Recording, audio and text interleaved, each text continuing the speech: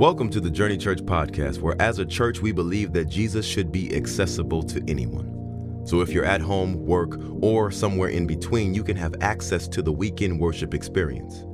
We'd love for you to stay connected with us by visiting us at journeyorl.com or any social media platform using @JourneyORL. Thanks for being with us, and we really hope you enjoy this message. All right, you ready to get into the Word of God today? We're starting a brand new sermon series, y'all, today. That's right. And the title of our sermon series, got to know that you're excited. And the title of our series is, How Are You Managing? How are you managing? Ask your neighbor, how you doing? How you doing? Not like Joey Tribbiani, though, you know, like, how you doing? No, simmer down. Save that for small group. You know, this is more like, how are you managing? And this is a series, 4 weeks in the month of June, designed to help you with one of the most stressful, burdensome, worrying issues in your life. And no, I'm not talking about your family, even though they are crazy. No, I'm not talking about your anxiety. I'm talking about the thing that attacks your family unity, and I'm talking about the thing that feeds your anxiety. Because I want to talk about for the next 4 weeks is the topic of your finances, your money. And I always feel the need to say this before I jump into the topic of finances here at our church. I feel like I need to say this so that we can all relax, so that we can all breathe, so that we can all enjoy and hear the word of God without judgment, hesitation, or fear. I am not raising an offering. So you can relax. I just think every time we come into church and the topic is on money, we think that the pastor's trying to raise money for something. We're not asking for anything in this sermon. In fact, what you're going to find out in point 2 of my message, we actually giving away something, a lot of things. So we're not asking for anything, we're giving something. We're not going to raise any offerings. Now, one day, the owner of this building will decide to sell, and then we will be raising an offering. But right now, that is not the case. And so we're not asking for anything. We literally want to bless you. We want to help remove this burden of stress that's on your life when it comes to this topic. However, I understand the skepticism, and I understand the worry that you may have when you step into a building like this, especially if you invited a friend, the thoughts and the fears. And I think one of the reasons why it gets weird for people when we talk about money in church is because there are some churches, some preachers who just have bad motives. Now, I'm not taking shots at anybody. I don't live in a cave. I read the news. I know that this kind of thing happens. Pastors and preachers trying to line their pockets and pay their bills. And something you just need to know about Journey Church, if you've ever been here before or haven't been with us for a length of time, hear me, we good. We good. Our salary is 15 to 20% less than what the average church spends in America on salaries. Why? Because we rather send more money into the community, doing outreach and doing, also, you know why else why? Because we have the best dream team of volunteers in the planet that carry so much and do so much. So we don't have to pay people to do the jobs because people are doing them out of just the gratitude of their salvation. And so what that does is that allows us to give back into the community, which this year alone in 2023, I'm excited to tell you, give you a head start. We usually find out a legacy offering at the end of the year, but we'll probably give away close to, if not eclipse, $500,000 in charitable gifts. Locally, nationally, globally. That blows my mind. My vision is to one day give away $1 million. So we're halfway there. It's been almost 7 years, and I know that we are headed in the right direction. And so here's something else you know about your church. We have zero debt. Zero debt. We're not paying the bank. We got no loans to give back. We good. Here's another thing you need to know about your pastor. I drive a Ford Fusion. All right? I'm afraid to drive anything more expensive than that. And I couldn't afford it. I know how people think. God forbid. If you are in an Escalade and you wave at me, I won't even get close to your car. God forbid someone take a picture, passes a drug dealer. I don't roll like that. And so I stay away from even the appearance of anything. I'm good. Not that I can't have nice things, but I don't think I can have nice things and not get judged. So I don't. And I'm good. I don't need it. I got Jesus. You can have nice things. There's nothing bad about nice things. Just pastors are not allowed to have them. At least I don't. So I'm good with that. That's fine. I want you to know that. Another reason I think it's not just the bad examples that other people have put forward. I think it's also bad theology that we've been taught. There's this thing called the prosperity gospel. If you haven't heard of it, it's whenever you hear a preacher say, if you got money, then you're blessed, God loves you. And if you don't have money, then that means God hates you and he's not on your side. But if you send me $12, I will send you this handkerchief. And if you put this handkerchief on your wallet and then remove the handkerchief at 12:01 p.m., with another payment of $5.99, your finances will be, and that's just bad. Listen, I'm not about the prosperity gospel. We don't preach that here. God loves rich people and God loves poor people. He loves people all in between the financial spectrum. But as much as I'm not about the prosperity gospel, you need to know Journey Church is also not about the poverty gospel. Here's the poverty gospel, and a lot of us grew up in it. You gotta be poor or else God won't love you. Can't have nice things. You gotta have holes in your shoes, and because they gotta be holy. See what I did? That joke. That's terrible. Don't laugh at that. That was such a bad joke. And you can't have nice things. You can't have big houses, and you can't have, because you gotta be like Jesus, who was homeless and walking on the street. And let me just tell you, the Bible does not command us to be poor. In fact, if we are not blessed financially, we cannot fulfill some of the commandments in the Bible. Let me ask you, if we are not blessed financially, how are we supposed to lend to many nations like the Bible says? If we are not blessed financially, how are we supposed to be the head and not the tail? If we are not blessed financially, how are we supposed to be an example of people to people for what it looks like to have a blessed life, for what it looks like to have the favor of God? You ought to be so blessed that when someone asks you, how come you can afford that? And how come you can do that? You go, not by might and not by power, but by the Spirit and grace of the Lord. That's how I got what I got.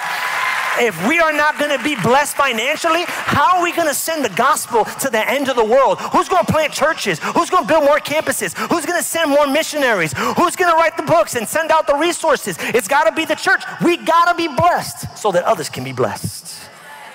So, Pastor, if we're not raising an offering, why are we talking about money? Number one, because it matters to God. It matters to God. Two of the topics that Jesus talked the most about are the two topics we talk the least about in church. Are the two topics that he talked the most about in the Bible: money and hell. Now we're gonna save the hell series for next year. I won't tell you when I'm a preacher or else you won't come. Just like I didn't tell you when the finance series was coming. I just popped it on you. Oh, we teach your finances. Okay, cool. Did you know that Jesus talked more about finances than he did prayer? And we're in a pray first year. I'll tell you why. Because when we pray first, we're saying, God, we love you above all other things. But God knows that what you say can only be supported by what you sacrifice. Anybody can say, I love this. Anybody can say, I love that. Don't tell me, show me. I value Jesus. I value Jesus more than anything. Show me your Venmo and I'll show you your values. No, you say you love Jesus, it looks like you love Lululemon. Look like you worship Lululemon. Okay. Imagine this little exercise. What if someone had to write for your life a mission statement, and all they had to go on was your credit card statement? What would they determine is important to you from looking at just that document? Jesus said it this way in Matthew chapter 6, verse 21, amplified version of the Bible: for where your treasure is, there your heart. And then it breaks down heart: your wishes, your desires, that on which your life centers will be also. And this is the problem. Are you ready? God wants our lives to center around him, but for many of us, our lives center around money. It controls us, which is why we're preaching on it. It was my second reason, not just because it matters to God, but if we're honest, it matters to us. According to the 2022 Stress in America study published by the American Psychological Association, Americans who say that money is a significant source of stress in their life is the highest since 2015. Millennials and Gen Z are the most affected by financial anxiety. The survey found that 82% of Americans between the ages of 18 and 43 consider money to be a significant stress point in their lives.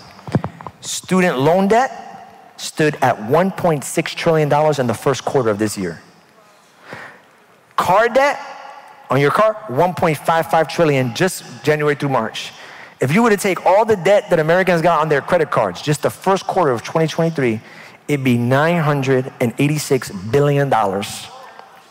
Combine that with a bear market, inflation, recession, rising interest rates, and a tight housing market, it's no wonder we're stressed out. But are you ready for this? This is it. This is all I wanted to preach. This is my one message. This is my sermon in a sentence. This is my message in a moment right here. If you can get this in, you got this. It's stressful, but the reason why you are stressed, get this, is not because of the condition of money in your account, but the position that money has in your heart. That's it. That's it. The position that money has in your heart. Here's what the Bible says, Matthew chapter 6, verse 24. No one can serve two masters. Either you will hate the one and love the other, or you will be devoted to one and despise the other. You cannot serve, in case you were wondering what Jesus was talking about, both God and money. Lean in. The problem with money isn't that we don't have it. Our problem with money is that it has us. We think about it all the time. Like the great philosopher Snoop Dogg once said, my mind is on my money, and my money is on my mind. We think about it all the time. It literally controls our lives and makes decisions for us. It's become our master. Many of us won't even pray and ask the Lord, God, what job should we take? No, instead, we'll ask Google what the base salary is. And we'll spend the next 4 years of our life in college studying something that gives us money but no purpose. That gives us coin but no value, no worth, no reason, because it makes this. Some of us will move to whole different cities because the cost of living is lower, not even asking what the cost of spirituality is going to be. Is there a support system in that city? Is there a good church that you can call home? Or was that just a financial decision? Are you ready? This one's gonna hit home. Some of us will choose who we date and marry.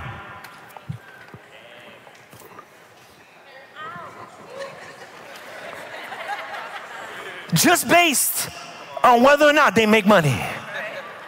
How much paper do they have? Forget about the fact of whether or not they love God. Forget about whether or not they treat you good. Forget about whether or not they are encouraging or they have a dream or they have passion. Do they have money? And we'll let that be the deciding fact. And we'll pass up on some people. I'm shouting out for all the poor brothers in the house today who love Jesus, who got character, who got integrity. They just don't have a 401k right now. It's not that money's not important. It's that it can't be our master. It can't be the thing that runs our life. And what I want to offer you today is not richness. How to be rich. If I was real sleazy, I'd have titled the message, How to Be Rich. No, I'm going to offer you something better than rich. I want to offer you freedom. The ability to break the chains that money has over your mental health, over your heart, over the condition of your soul, to finally set yourself free. And there's a difference between being rich and being free. Here's being rich. You have the nicest car in the neighborhood. Here's being free. I'm not worried if my car breaks down because I have an emergency fund saved up to repair my car in case it breaks down. That's rich and that's free. Here's rich. I go out to eat and I order a $10,000 bottle of wine. That's rich. Here's free. I can take my wife out on her birthday and not worry if my kids will have enough money for food at the cafeteria the next day. That's rich and that's free. Here's rich and free, my story. Ready? This is my story. Here's rich, making well over 6 figures a year, working 3 jobs, rich, with other people paying into my retirement, with other people covering my benefits. And then here's free. Ready? Selling my house, leaving my job, going a year without a salary, all because I had no debt, I had money saved up, and because God asked me to plant a church in Winter Park. I was free to follow the will of God because finances didn't have a control over my life. You know, there are people who are missing out on the purpose of their life because they can't afford it. Because they can't afford it. And money has bound them to a destiny that was never theirs. That's freedom. And so I want to title this message, not how to get rich quick, but how to be free forever. How to be free forever. And the way you're going to do that is one way, one word right here. This is it. If you get this word and the principles that are within it, you will be free. I can promise you this after 4 weeks. Here's the word, stewardship. And the definition of stewardship is this: how you manage. Someone say manage. So I recalled the series, How Are You Managing? How you manage what has been given to you. There are 3 principles of stewardship. We're going to teach and we're going to preach today. There's 3 principles of stewardship. Principle number 1 is the principle of ownership. What is ownership? It's the idea that everything you have comes from God, is God's, and you are just managing what belongs to him. You are not the owner of it, you are the steward of it. Psalms 24:1 says, the earth is the Lord's and everything in it. Come on, somebody say that like a Tyler Perry movie, and everything. The earth is the Lord's and everything in it. The world and all who live in it. Are you ready? This is good. The principle of ownership is going to free you. How's it going to free you? It's going to set you free from anxiety.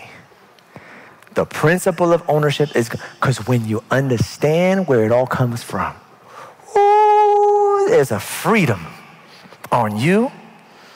My son, when he was just a child, just a baby even, my wife had a friend come over into the backyard and they were playing with the toys, and one of the toys that came out of the bag, it was the other kids, and it was this red ball. And my son saw the red ball. He loved it. You could tell his eyes lit up. And so the mom was so kind. She took the red ball. She gave it to my son. And my son started playing with the red ball. He loved it so much. But when it was time to go home, it was time to also give back the ball. And mom was like, hey, I'm ready to go. Like, kind of like, you're cute. I can't be the bad guy. You're going to have to take the ball away. So I took the ball away from my son. And when I took the ball away from my son, would you believe it? He started crying. He lost it. He was bawling. Don't laugh. Don't laugh. And then he said, he was a baby. He said his first 4-letter word. I could not believe it. I was like, where did he get this from? I looked over at Pastor Liz. Thought about my father-in-law. He said, no. Where did he get this from? Did I say something? TV, kids, where did they learn the word from? You know what word he said as he was crying? He said, mine. Mine? Where did you learn that word? It's crazy. See, he was a kid, so he couldn't understand. He thought just because it was in his hands, it belonged to him. Can I help you? Just because it's in your hands doesn't mean you own it. Can I be even more practical? Just because it's in your hands doesn't mean it's yours. And if he would have understood that mom didn't even have to give it to him in the first place, because it wasn't his, then he wouldn't have cried when we took it away. He would have said, thank you for sharing it. I wrote it like this: when I understand who owns it, the anxiety of ever losing it is replaced by the gratitude of ever having it. I didn't even deserve it. I'm just grateful that I got it. And listen, the same principle that applies towards money also applies towards your marriage. My wife preached very good last Sunday, and she also got vulnerable about one of her fears. One of her great fears in life is me dying. And I was talking to her about this recently, and I thought, if I died, I think I know what would happen to you, because I know you. I think the first thing is you would cry uncontrollably. Second thing is you would never get married again. You would stay single forever. But for real. I'll be in heaven, so I'll be like, hey. But here's what I know you would do afterwards. At the end of all that pain, I know you would give God thanks.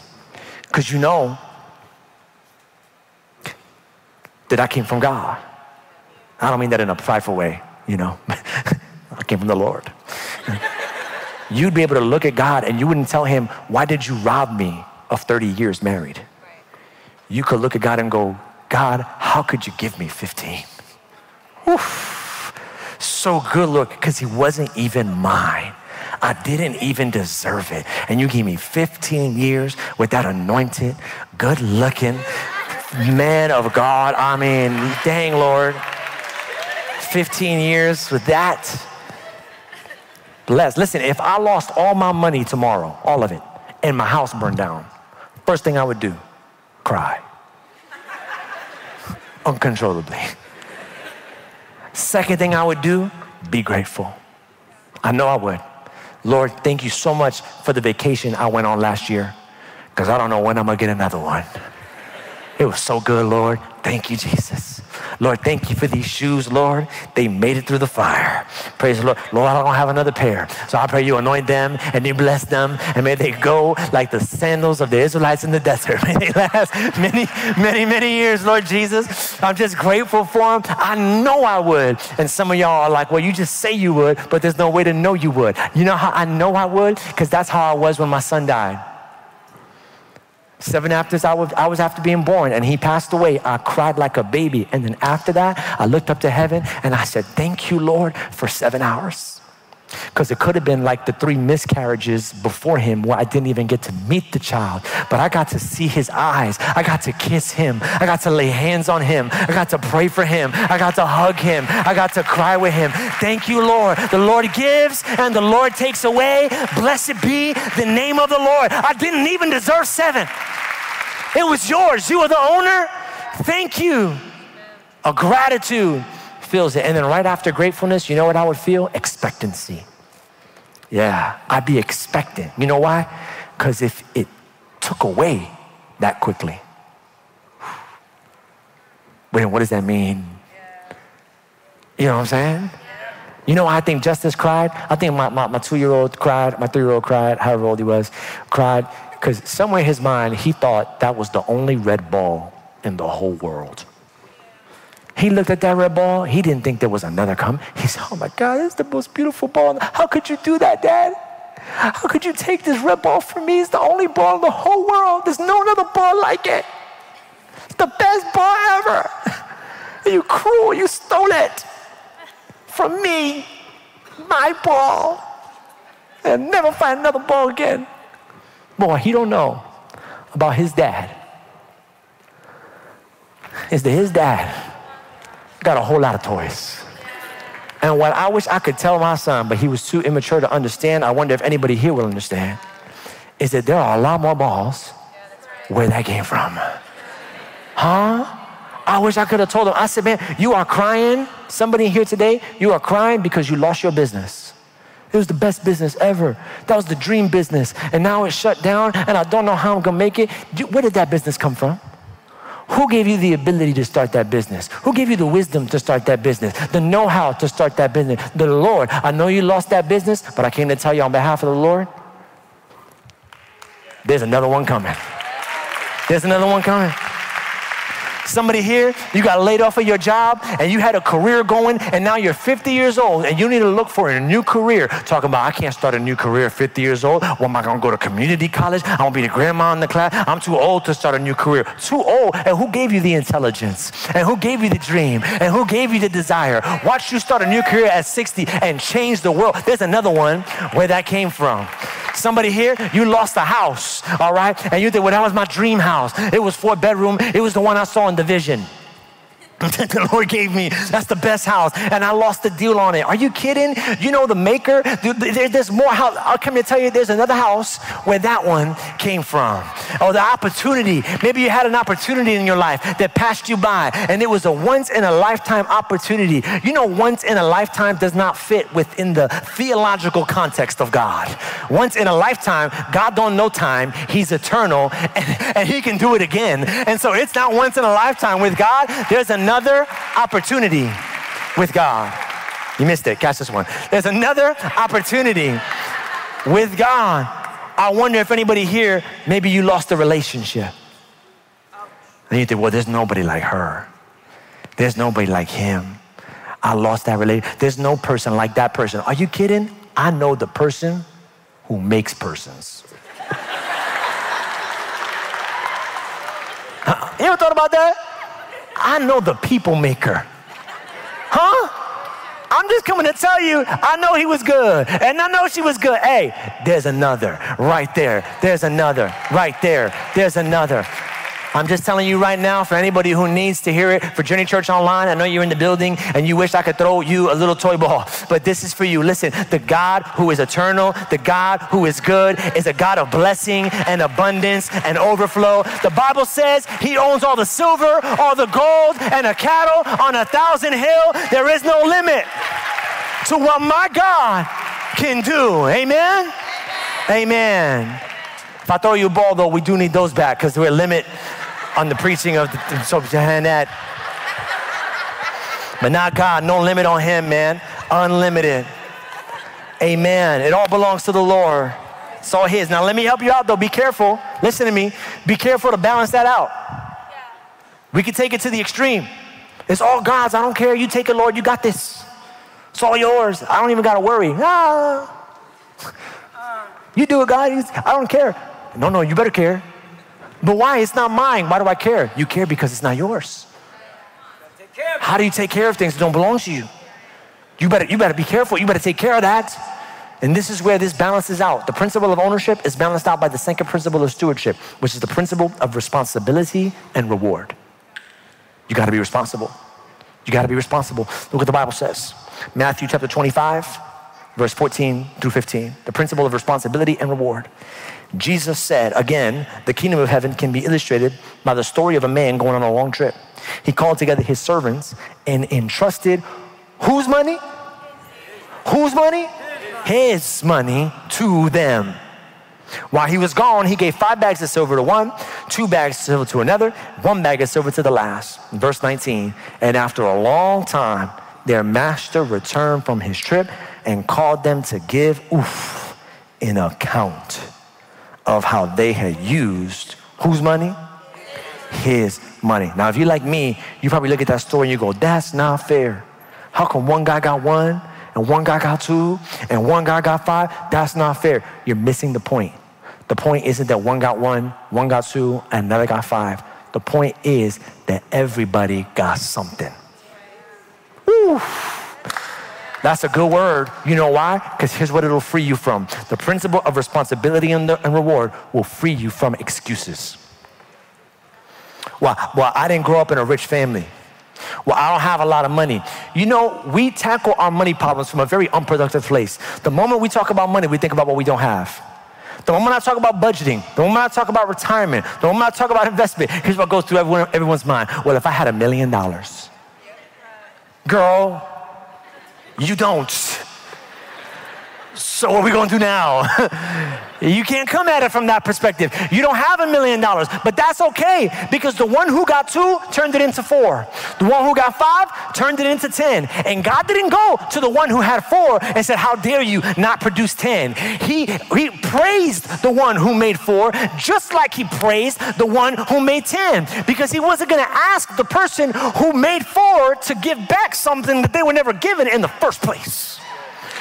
Write this down if you're taking notes. You are not responsible for what you don't have. So stop thinking about it.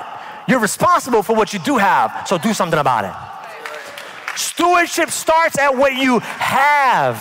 What you have. Raise your hand if you got $5. If you ain't got your hand raised, meet me in the lobby. I will help you out. Okay, $5? Every hand should be raised right now. You got $5, Cash App, Apple Pay, something. You got $5. Now let me ask you this question. What are you doing with it? How are you taking that 5 and investing it? How are you taking that 5 and helping pay off debt? How are you taking that 5 and covering your needs? How are you taking that 5 and giving back to the Lord and helping people make a difference? Well, Pastor, how you expect you to do all that? It's only $5. It's only $5.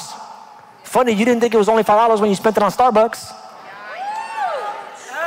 If it's only 5, then why you spend it on coffee? How come you couldn't do a better thing with the only 5 you had?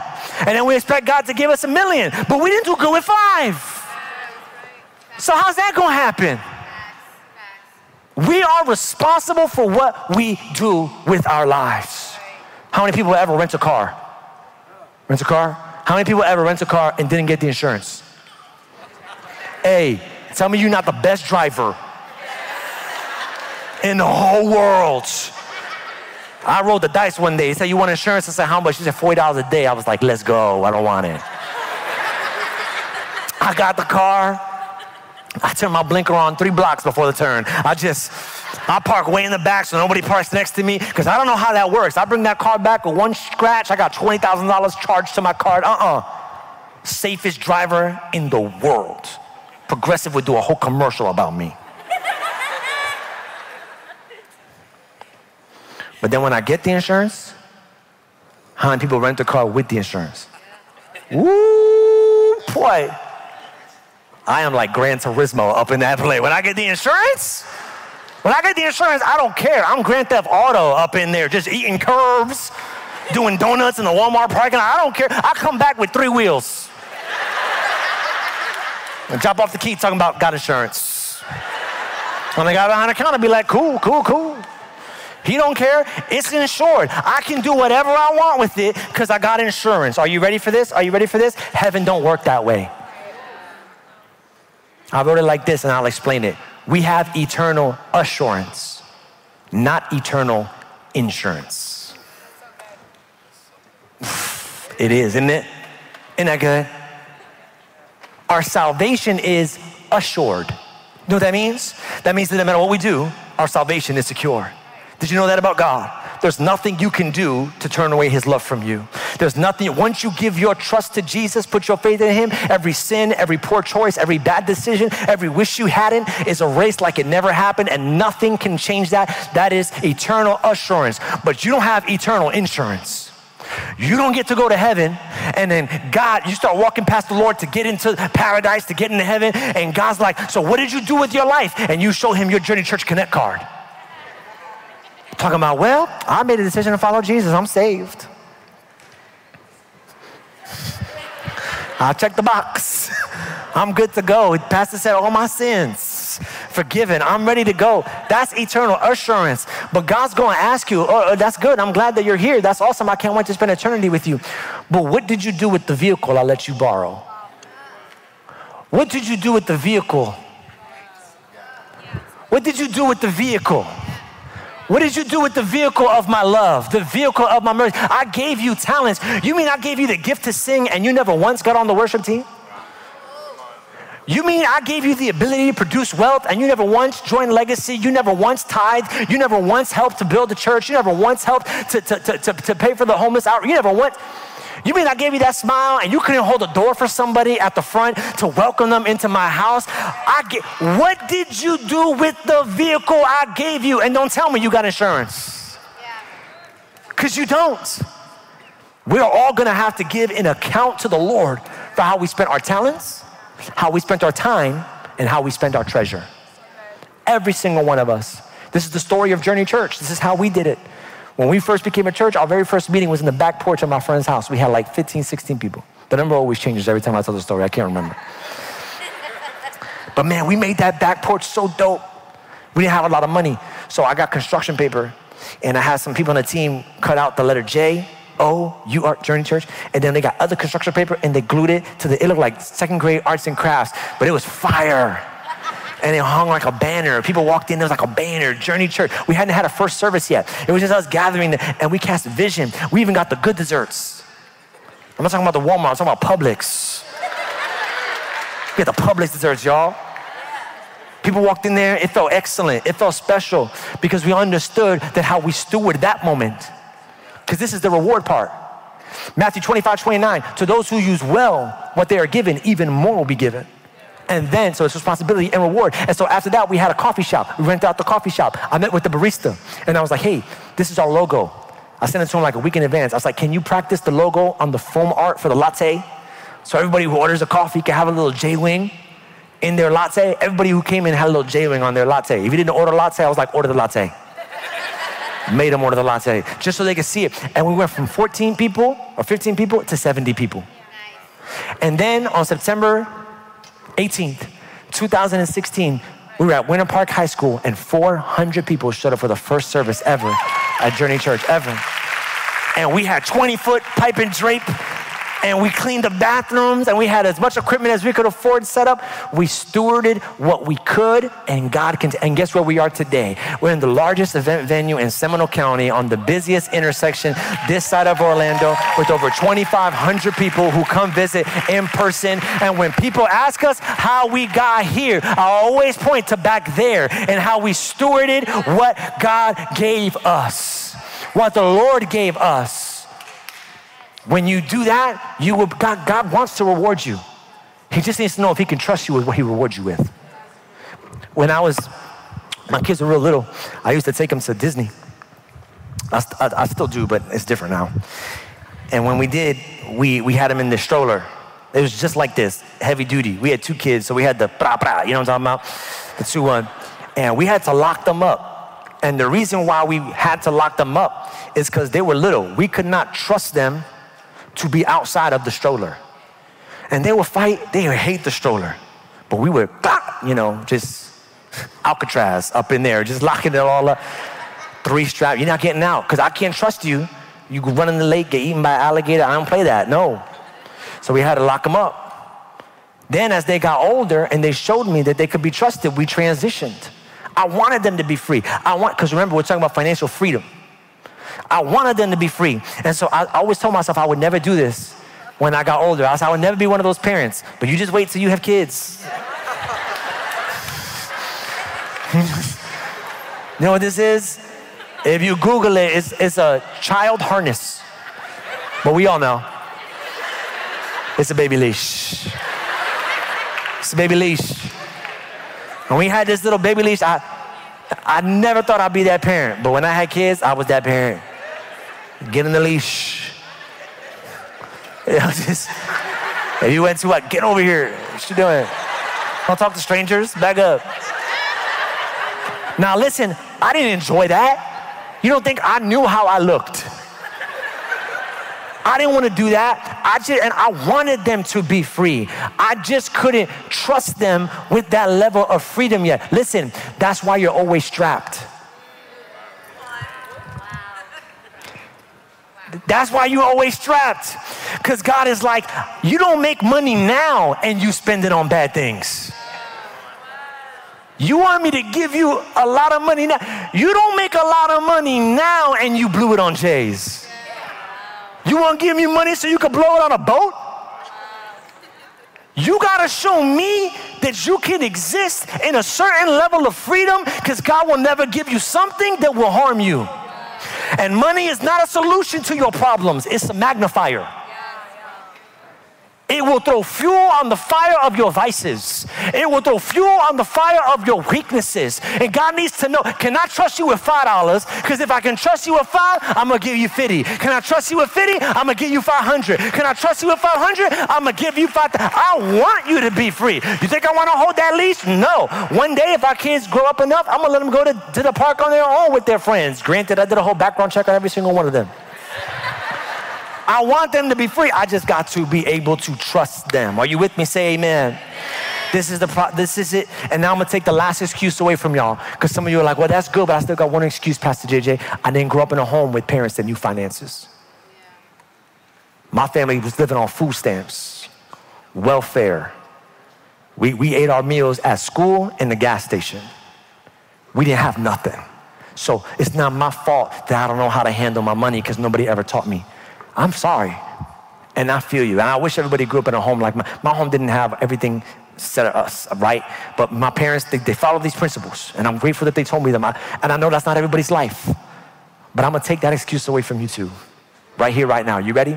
How many people know who a Dave Ramsey or Financial Peace University is? You ever heard of them? It's cool if you did. If you didn't, I'm gonna break it down fairly quickly. Dave Ramsey is a Christian financial guru who studies finances, studies the biblical principles. He has this program called Financial Peace University. It's a 10-week class that teaches you absolutely everything you need to know about budgeting, teaches you everything you need to know about investing, IRA, 401k, everything you need to know about purchasing health insurance, life insurance, everything you need to know about getting out of debt, about saving up for your kids' college, everything you need to know about buying a house, everything you need to know about all the things that you can think of that have to do with finances, purchasing a car, what to look for in loans and not to look for. all of that. Well, we have a class here called Financial Peace University that teaches those things. And they recently came out with like an on-demand version, like a Netflix version of this called Ramsey Plus. The problem is it's like $130 to $180 depending on how much you get, especially if you add on this budget tracker that they got called Every Dollar. That'll do your whole budget for you. And so I thought, you know what, as a church, I'd really love to be able to take away that excuse of not knowing for everybody. So I called up Ramsey Plus. I mean, I didn't call up Ramsey because I don't know him like that. But we called up Ramsey Plus. And we were like, hey, we got thousands of people at our church and we got thousands more that watch online. How much would it cost to buy every single person the budget tracker and the class? They were like, every person? I'm like, every person. They're like, you sure not just the person in the room? I was like, no, everybody online, every person. He gave us a number. I said, thank you. I'm gonna pray about that. True story. My assistant had to come back to me 3 weeks later. She's like, so what the Lord tell you? I was like, oh, I've been praying. I've still been praying. Listen, I can't tell you how much it costs because I don't want to scare you. But I'm excited to announce that anybody who's listening to this sermon today or who listens to it for the next year in the room or online, if you scan this code right here, you're going to get Ramsey Plus for free. 100% for free.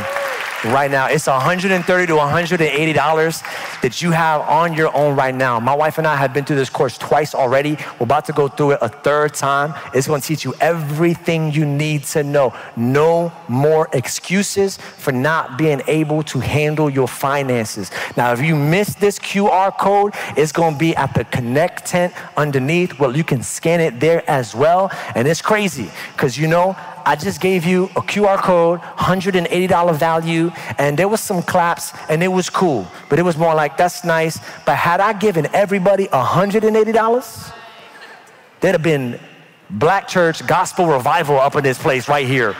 There'd have been somebody running down the street, thank you, Jesus. Won't he do it? Yes, he will. Just for $180. But I gave you something better than money today. I gave you the tool. If I'd have given you 180, that'd have helped you today. But by giving you the tool, this is for you and your children and your children's children, the things that you're gonna teach your kids and invest in your kids, the way you're gonna change the legacy of your last name, because you know how to handle finances. This is for you. It's for 1 year. You have access for it. And thank you if you give, because you help pay for this. And so we're grateful for you. And I hope that this changes your life. I know that it will. So get on it. Yeah, praise the Lord. Amen. Last principle. We talked about the principle of ownership. We talked about the principle of responsibility and reward. I would be remiss. I can't go home without talking about this third principle because it's changed my life. And anybody who's ever lived it knows the power of it. And you will never get your finances ordered if you don't get this last one right. And it's the principle of the tithe. If you don't understand this, everything else falls apart. I love that we have a church full of people who've never been to church. Some of us have, we grew up in it, but I'm excited. You should know, chances are there are 3 people in your row who've never been. So when they hear the word tithe, they're like, I don't even know what that means. I'm so excited that I get to share this with you. Here's what the tithe is. It's gonna sound crazy when you hear it. You're gonna be like, why would I ever do that? The tithe is giving the first 10% of your income to God through the local church. So does I make $1,000 a month? The very first thing I do before I pay AT&T, before I Amazon, before I Verizon, before I pay Peacock, I take $100, because it's 10%, I give it to God through my local church, and I take the rest of my money, I invest it, I save it, I pay off debt, I cover expenses, put away for my kids' college, but I do that first. Why would I ever do that? First off, it's all over the Bible, Old Testament, New Testament, all over. Here's why you do that. 1 Timothy 6:6-8. Do you want to be truly rich? You already are if you are happy and good. After all, we didn't bring any money with us when we came into the world, and we can't carry away a single penny when we die. So we should be well satisfied without money if we have enough food and clothing. He's talking about freedom. He's not talking about rich, he's talking about freedom. But look what it says in verse 9. But people who long to be rich soon begin to do all kinds of wrong things to get money. Things that hurt them and make them evil-minded. I told you the 2 topics that Jesus talked about the most. And finally, that sends them to hell itself. Look at verse 10. For the love of money is the root of all evil. He said the love, not money. There's this myth in America that all rich people are evil. That's not true. You know why? Because I know some pretty evil poor people. Because it has nothing to do with what's in your account. It has to do with what's in your heart. And I know some really great rich people. This is one guy that goes to our church, extremely wealthy, multiple businesses. We took him out on a homeless outreach one time, and then we had to kick him out. Because he went on one homeless outreach. We didn't kick him out, but we were like, you need to find another thing. He came, he met one homeless guy, fell in love with this guy, put him up in a hotel for a month, paid off all his expenses, found him a job, changed this dude's life. And I'm like, bro, thank you for being so generous, but also you are ruining it for the rest of us that just got sandwiches. It's got sandwiches, man. You're setting the standard too high. Number two, you keep doing that, you're gonna be homeless one day, all right? So we can't, that's a good rich person. It's not about what's in your account, it's about what's in your heart. And it's the heart that's wicked. It's the heart that's greedy. It's the heart that seeks material possession. It's the heart that's out to take from other people. It's not money why people fight wars. It's people love money more than they love lives. It's not money's fault that families fall apart. It's that fathers and mothers love to spend money more than we love to spend time with our kids. It's not money, it's the love of it. And this is where budgeting fails. Because budgeting will only get the outside stuff right. I wrote it like this: budgeting will get your house in order, but tithing gets your heart in order. It works on the inside of you. What does it do on the inside of you? It frees you. Everything frees you. Every point I gave freed you. Here's the principle of the tithe. Here's what it frees you of. The principle of the tithe frees you from the love of money. Because every time you give God the first 10%, what you're saying is, this does not run my life. I don't live for this. I don't love this. This belongs to God who I love. Look at Deuteronomy 14:23. Then I'll show a video and we'll pray. Deuteronomy 14:23. The purpose of tithing is to teach you always to put God first in your lives. I'm gonna show you a video. Don't nobody leave. Bear with me. Give me another 10 minutes. This video is so powerful. Then I'm gonna say one thing and then we can all go. I want you to watch the video of a family who we love that took a tithing journey a couple years ago, and it's crazy what God did in their life. Watch this.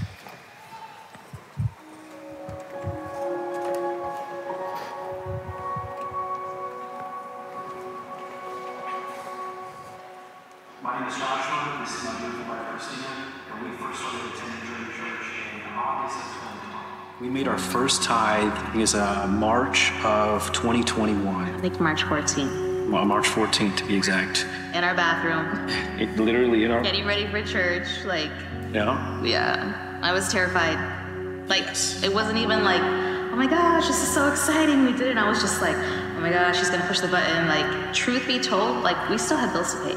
No, I think the expectation, too, coming out of it was almost like, you know, okay, we did this, now where's all the miracles we've been praying for? We were waiting for, like... Where's the flood of just... Like, the sky was gonna open, all this money was gonna be coming down, and we were just so excited about that. We're like, yes, like, we're gonna see business close, this is gonna take us to new levels. We are never gonna struggle again, straight up. Yeah. That's how it felt. Like, we were so excited about that. Right. Like, here we are, we're obedient, God. Now, like, we did it. We did our part. Yeah. And then it happened. That's not how it goes. I think to properly tell this story, we kind of have to start with our upbringing. I grew up in a household that doesn't have faith in Jesus, doesn't believe in God, and if I'm being honest, you know, they looked at the idea of giving money to a church as like, oh, you're making the pastor rich. It's so they could drive a Mercedes or have a big house or all those type of things, and just not being able to control where the money goes and whether or not the church is actually using it to help people and all these kind of ideas. And so naturally, when it came time for us to tithe, and God was putting that in our heart, the enemy was bringing up those type of things from my past. I think mine was a little different. We believed in God, we believed in Jesus, but the tithing was difficult to give. We didn't have anything to give. So we would just kind of show up I didn't think it, I guess it still in a way triggers me, because we wanted to give. I think there was a desire that was there, but it felt like you couldn't give. There was nothing to give if you didn't have anything to give from. Does that make sense? So like, when I say, like, when they did the worship and they passed the little offering box and you saw it coming, like, it literally felt like a heart attack. That just carried into my adulthood. There just isn't enough. I don't have it. And that just kind of became this mentality of, it's either us or the church. And that's how we saw it. And that's just kind of where I moved from. And so now we have a combination of, well, where's this money really going? And I don't even have it to give to begin with. It put us in a position where we struggled for years. If we're being honest, we first started getting called to tithe in 2019. And we totally ignored it for like 2 years. Yes. Straight up. So we're business owners, right? So we're being self-employed means you don't have anything consistent, right? So some months are good, sometimes are bad. And we were getting to a point where we were just like, we are doing all the advertising, we're doing all the marketing. I wish I could say that our initial motive was pure obedience to God. For me, at least, it was a place of this is the missing element.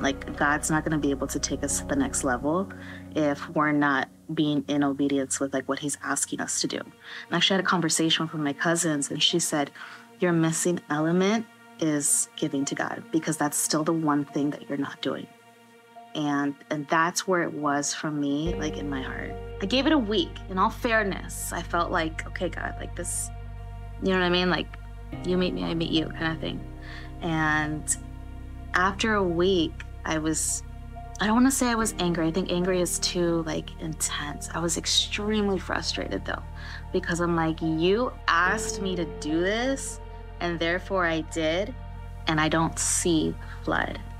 But we still continued doing it. So the next Sunday, there we were. Same thing. There we were again. And then the next Sunday, there we were again, I think we had these expectations that what we were going to get from it was monetary. And what we realized is what we really gained from it, what God was really doing was changing our heart posture to understand that he is our provider and leading us to surrender financially instead of being self-reliant and thinking that everything is in our control. When we give up that and say, okay, God, none of this was ours to begin with. And the only reason we have it is because you blessed it with us. It was yours first. We're going to go ahead and give that first of it back to you because we're grateful that you even gave it to us to begin with, that you trusted us with it. It changed the way we operated in our business. Oh, completely. We stopped advertising. We were just you know what?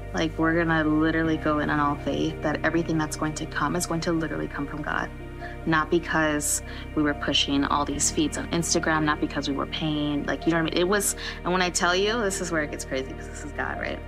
That people would literally fall out of the sky, exactly what started happening is people started falling out of the sky. 3 months post-tithing, we had literally seen our monthly sales multiplied by 3, which I couldn't even have dreamed of that. I couldn't have envisioned that. I think that, and that's how you know it's such a God thing, because you're not supposed to understand it. You know what I mean? It has to be boom.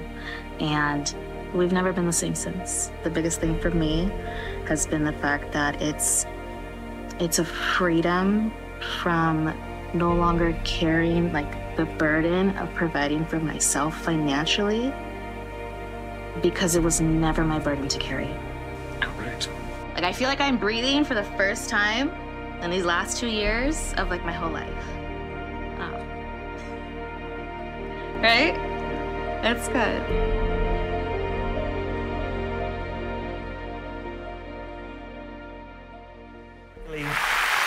The thing that stuck out about their story to me is not that God tripled their business. The thing that stuck out to me was how God changed their hearts. That, and when she said at the end, and I feel like I can breathe again. It's crazy. God will do more on 90% than you can ever do with 100 when you trust him. And so we're gonna do something. I'm about to put a QR code on the screen in a second. I'm gonna read a verse, and I hope as many people take pictures of this one as they did the free Ramsey one. Malachi 3:10 says this: bring the whole tithe into the storehouse, the whole time into the storehouse of the local church, that there may be food in my house. Test me in this. God said, try me. Verse 10, and see if I will not throw open the floodgates of heaven and pour out so much blessing there won't even be enough room in your house to store it. I want to invite you to do something that literally hundreds of people have done over the last 6 years at Journey Church, to join this fraternity, sorority of people who have taken a step of faith into taking the 90-day tithing challenge. The QR code on the screen, it'll come up behind me. Here's what I'm asking you to do. So many people in the room, maybe you used to tithe or you've never tithed before. I want to challenge you to try tithing, trusting God with the first 10% of what he gave to you to begin with, and see what he does for 90 days. Now listen, I recorded a devotional, and some of our pastors wrote devotionals for 12 weeks to walk with you for those 90 days, to encourage you throughout it. Here's the other thing. We believe that God is so faithful in this, that if at the end of the 90 days, the 3 months, if you feel like for whatever reason, God did not come through like the Bible said he would come through, you'll actually return all of your giving. Because listen, we don't need it. It's not for us. It's for you and it's for others. We'll give it back. That's the confidence you can have. But try it. See what God will do in your life. Trust him. And if you're afraid, here's my last passage, and then we'll leave. Hebrews 13, 5-6. Keep your lives free from the love of money and be content with what you have. Listen, if you're afraid to take this step of tithing, look at what God says. For never will I leave you, and never will I forsake you. So we say with confidence, someone needs to say this with me. The Lord is my helper. I will not be afraid. When things get tight financially, when the bills, I won't be afraid because I know I've put him first in my life. Now I want to pray for 2 people, and if you missed any of the QR codes, the tithing or the Ramsey, they'll be outside by the tent. But I want everybody in the room, if you're bad with money, I'll give you every head bow, every eye closed. Every head bowed, every eye closed. If you came to church today and you are bad with money, you know it. I want you to raise your hand on 3 so I can pray for you. Over at East Campus, if you're bad with money and you're ready to ask God to come in and get your finances right so everything else get right, on 3, I want you to raise your right hand high. Nobody is peeking. I'm the only one who's seeing you. You're bad with money, but you need God's help. On 3, raise your hand. 1, 2, 3, all over this room, all over this room. So many hands. Thank you for your honesty. Thank you for your transparency. Let me pray for you. Keep your hand raised. Father, you see every hand. You see every family. You see every man. You see every woman. You see every young person. You see every older person. You see the struggles. You see them on welfare. You see them on food stamps. You see them selling clothes, side hustles. You see them on websites, trying to earn money any way that they can. God, I pray you show them that there's a better way, and it begins by trusting you. I pray for financial blessing over their life. I pray for an overflow, an outpouring. It begins with the wisdom of stewardship, that they will learn how to manage well the little they have, and you will not only bless it, God, you will reproduce it and multiply it 10 times, overflowing to the point where they cannot even fill their houses. It overflows through the windows, through the doors, blessing their children and their children's children. We thank you, Jesus. In your name we pray. Amen. Would you keep your head bowed one more time, eyes closed? If you're in this room or you're at East, this was never about money. Money is the tool. Listen, this was always about your heart. Well, it kind of sounded like giving at the end. No, it's about your heart, because God loved you so much, he gave his son Jesus. God was the first one to tithe. He gave Jesus so that you and I could have a life in eternity, so that our past can be forgiven. It was always about relationship. If you'd like a relationship with Jesus, when I say 3, I want you to raise your right hand high to the sky. Jesus, I need you in my life. All over this room, you're ready to come back to Jesus. 1, 2, 3 right now. If that's you, would you raise your right hand, come to give your heart? It's always been about your heart. The money is just a vehicle to point your heart in the right direction. It's always been about your heart. I see your hand. I see your hand. You can put it down. You can put it down over at East. I want everybody to repeat this prayer, those who raised their hands and those who didn't. Father God, I know you love me because you gave first. And today, come on, someone say, today, I respond to your generosity with generosity of my own. Just like you gave me your life, I give you my life. Forgive me for my sins. Be my Lord and be my Savior. In Jesus' name I pray. Amen and amen. Would you put your hands together for all those who made it? We hope you've enjoyed this message, and we would love to hear your story and how this ministry is changing your life. Please email us at amen@journeyorl.com. And if you would like to support financially, you can give online at journeyorl.com/give. If you're in the area, join us on Sunday for the full experience. Have a blessed week.